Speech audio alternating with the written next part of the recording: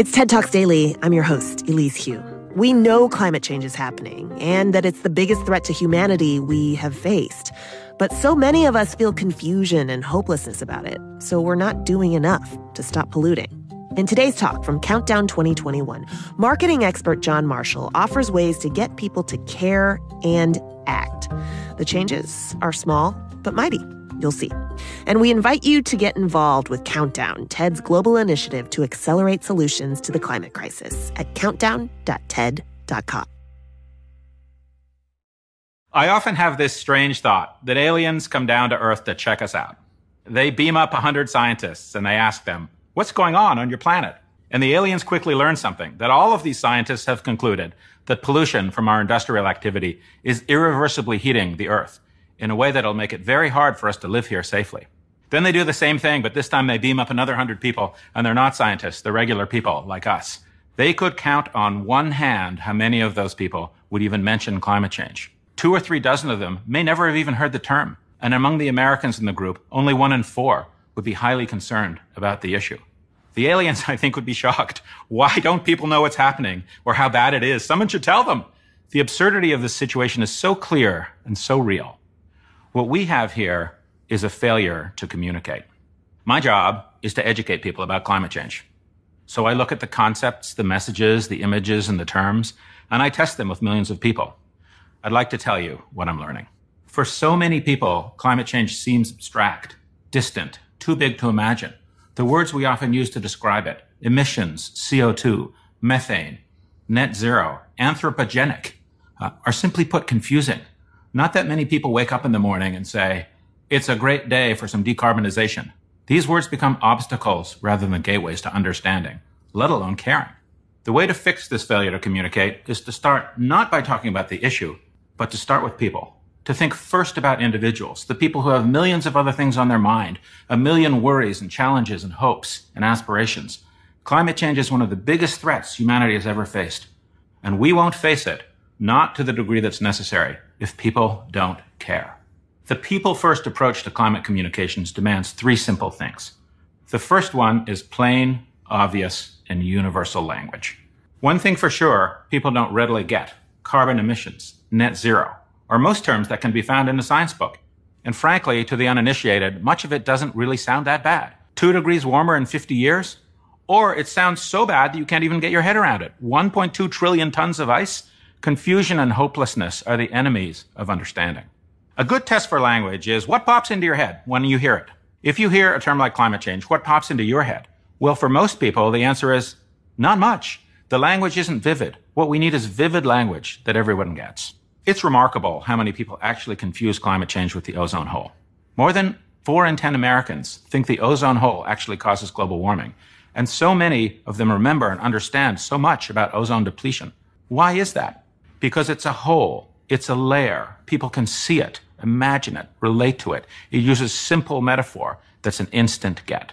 Here's a little story that gets a similar aha for climate change. Humans have been on Earth for about 300,000 years, but we've only started polluting like this in about the last 60. Our pollution stays in the air for thousands of years, creating a thickening blanket that traps heat in the atmosphere. That heat causes stronger hurricanes, bigger fires, more frequent floods, and the extinction of thousands of species.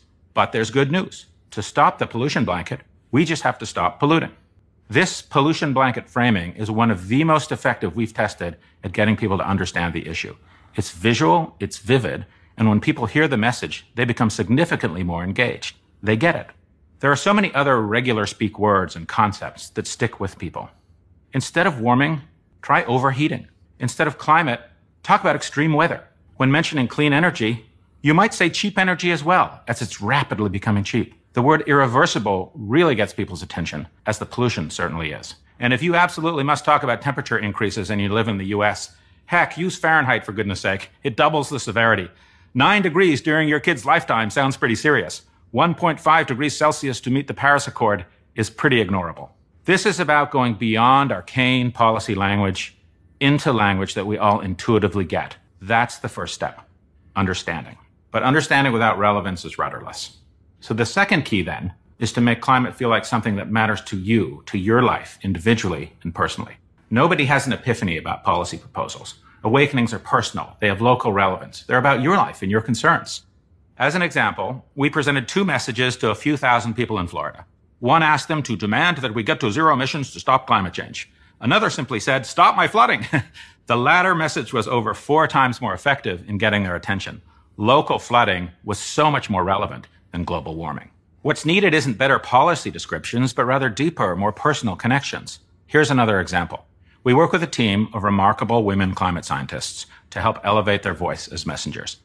They've dedicated their careers to studying the issue, developing complex computational models to understand the Arctic processes, and climbing into planes to measure nitrogen in wildfire smoke. They could tell you everything you need to know about the science, but what we asked them about was why they study it. And they told us about their daughters and their sons, about wanting to keep the world safe and healthy and vibrant for their children. And when we shared these personal stories with other parents, they started to care far more deeply about climate change than they did from staring at charts of global temperatures. People see a parent who's dedicated their life to creating a better world for their child. Every parent can relate to that. It matters to me. The right messages are those that connect climate change to personal identity. Our life, not future lives. Not the world, our community. Not necessarily environmentalism, our values. And not just children, our child. Finally, the third key to the climate communications puzzle, to show that climate change is an issue for people like me. Humans are social animals, and that's true for how we form our beliefs too. You can present the exact same message to many people, but when it comes from someone with a similar accent or background, we see double-digit increases in message effectiveness. A guy we call Florida Man really lands the point. He's a resident of North Florida who got into a little trouble with the law after taking an alligator into a convenience store when he was on a beer run. Not exactly the most obvious climate change messenger. Yet when he appeared in an internet ad describing in his own way how he's worried about his way of life, it significantly increased climate concern among young conservative men in Florida. Most people don't see themselves as environmentalists per se, and they see climate change as an environmentalist issue. But messages that break away from those narrow identity markers make the issue relatable. They give people a reason to care. So the core idea is that instead of explaining the issue at people, it's essentially to bring people into the issue so that they say, I get it. It matters to me. It matters to people like me. Then and only then are we primed to take action. If the intelligent aliens in my story were also intelligent at communications, they would say to us, hey, Earthlings, pay attention. You're building up a massive blanket of pollution that's overheating your home, and it's going to hurt the people and the things that you love. You did this, and you can fix it. We simply have to let our fellow 8 billion inhabitants of our home know what's happening. We have no choice. And when we do, we'll achieve the public will necessary to take on this colossal but winnable fight for our future. Thank you. TED Talks Daily is hosted by me, Elise Hu, and produced by TED. Theme music is from Allison Leighton Brown, and our mixer is Christopher Fazy Bogan. We record the talks at TED events we host or from TEDx events, which are organized independently by volunteers all over the world. And we'd love to hear from you. Leave us a review on Apple Podcasts or email us at podcasts@ted.com.